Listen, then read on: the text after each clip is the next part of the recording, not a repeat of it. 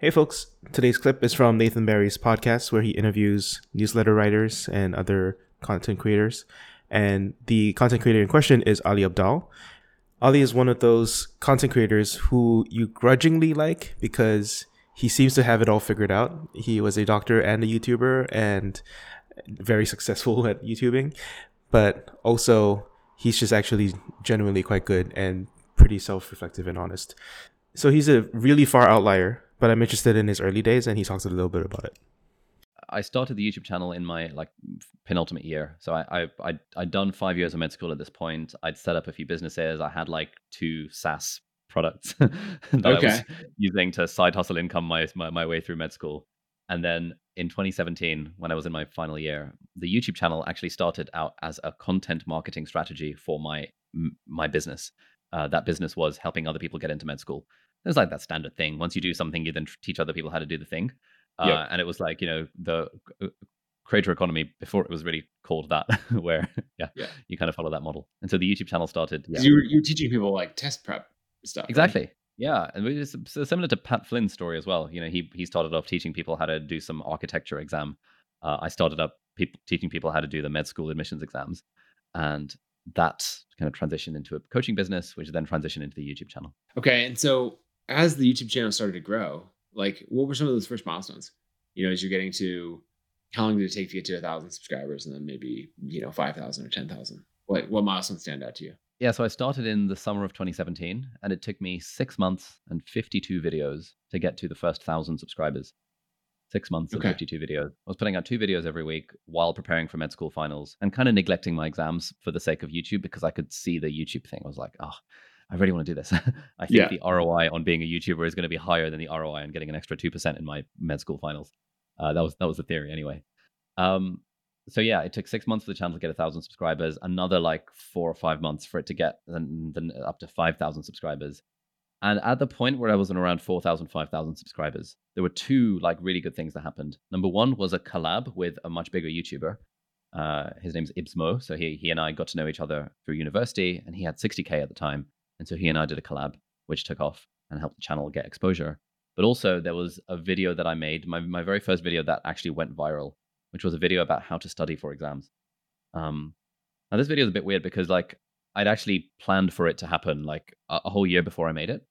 Okay. So when I started YouTube, I sort of consumed the hell out of everything on the internet around how to be a YouTuber. And Sarah Dietschy and Casey Neistat had this thing whereby Casey Neistat, enormous YouTuber, Sarah Dietschy, tech YouTuber who was smaller at the time, she went from 40K subs over to through over 100,000 basically overnight because Casey Neistat shouted her out.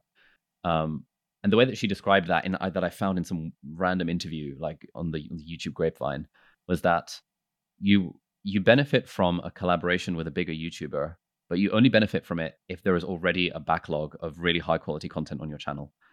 And so I took that to heart, and I knew that, okay, at some point I want to do a collab with a bigger YouTuber. And at some point I want to try and make specifically a video on how to study for exams.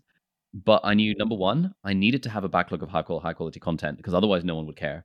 And secondly, I knew that it would take me about 100 videos to get good enough at making videos to actually be able to make a decent video about exams. And so that was my 80-second or something video, which I'd had in the back of my mind for so long since getting started. But I knew, I need to get my skills up. I need to put in the quantity so that I can actually make videos that are hopefully half decent. Okay, that's interesting. Yeah, because doing a collab and coming to a channel, it's okay, they have 4 videos, and the one that I saw in the collab is actually the best one they've ever done. It's sort of, it doesn't have the same ring to it as if you come in and be like, wow, this is incredible. One of my favorite bloggers is someone, it's separate from the YouTube space, but a guy named Chris Guillebeau, who's an author and blogger, and I followed him in the early days. And I had the experience of, he had written a guest post for Tim Ferriss, and I was reading Tim Ferriss's blog. And this is probably 2011, maybe. And I was like, oh, this is really good. I loved it. I think it was actually on travel hacking, and credit card points and all of that. And so I clicked over to his site, and I think over the next 2 days, I just read the entire website, and it was years worth of blog posts and all that. But that was the experience, right? The guest post is a collab of some kind, and then coming over and you're just deep dive and consume everything. Rather than the experience of coming over and be like, oh, okay, that's interesting, and moving along. And the back catalog is what drives that. Yeah, yeah, I had that exact experience with Derek Sivers, who I discovered through the Tim Ferriss show, and Mr. Money Yep. Mustache, who I discovered through the Tim Ferriss show. It's like, all right, I'm spending the next week of my life just binge reading all of your blog posts Yeah. that you've ever written for the last 20 years. And now it's like I've got this information downloaded into my brain. So this concept of having a backlog and then doing collaborations, I think, is a really powerful one. And it applies to both blogs and YouTube channels, and I think just generally any body of work. It's pretty interesting that it's kind of like a portfolio, but then just more, because people really are spoiled for choice and they just really want to see that you consistently put out quality work. So the bar is high, but if you get that, then people instantly subscribe. As a last piece, just to indulge curiosity, Ali talks a little bit about his revenue numbers and they're eye-popping. And I figured it's always nice to dream a little bit. And that's the thing that I'm hope. So in the process of building a team around, which Yeah. is something I wanted to talk to you about because you've built a big team over time. And I was speaking to Derek, your director of marketing as well, about building a team, and he had loads of advice to share. So that's a challenge for me right now. It's like, 2 years ago it was just me.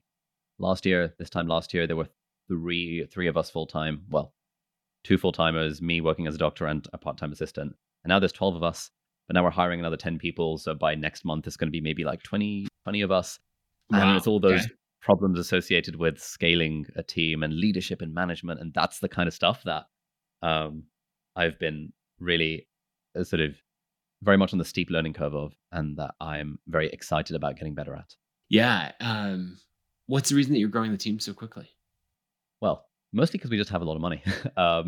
Once we Yep. launched our Yeah, it's a good problem to have. We're just like very cash rich and Mhm. expertise poor, as someone described it as.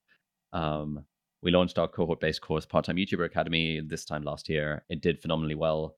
I'd been doing classes on Skillshare, which started off as making like a few hundred to a few thousand a month, and is now compounded to the point where we make somewhere between $60,000 and $80,000 every month, just passive income off of Skillshare classes. So that Wow. means that every month we're just making more and more money, and I see the numbers going up, and I see them, and I see it basically like, well, why aren't we doing anything with that money other than just watching it Right. deflate every year? Okay. So really quick, since you mentioned, are you okay sharing some of the numbers from Part Time YouTuber Academy? Yeah. So we launched the first cohort in November last year. I think this year we're on track to do maybe like $2 million revenue and like 1.5 million profit, 1.6 million profit, something like that. Wow. Next year we're hoping to take that up to like 5 million revenue. Which again, all of these feel like dumb numbers I'm just plucking out of thin air, because it's like I'm really bad at like Right. projecting financials. Like it's all just a guess anyway. Like if we could do 4 cohorts and sell 600 places, that would be 5.1 million revenue.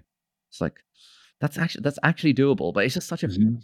freaking ridiculous number. It's like, how on earth can that be doable? And it's just like, how does this even work?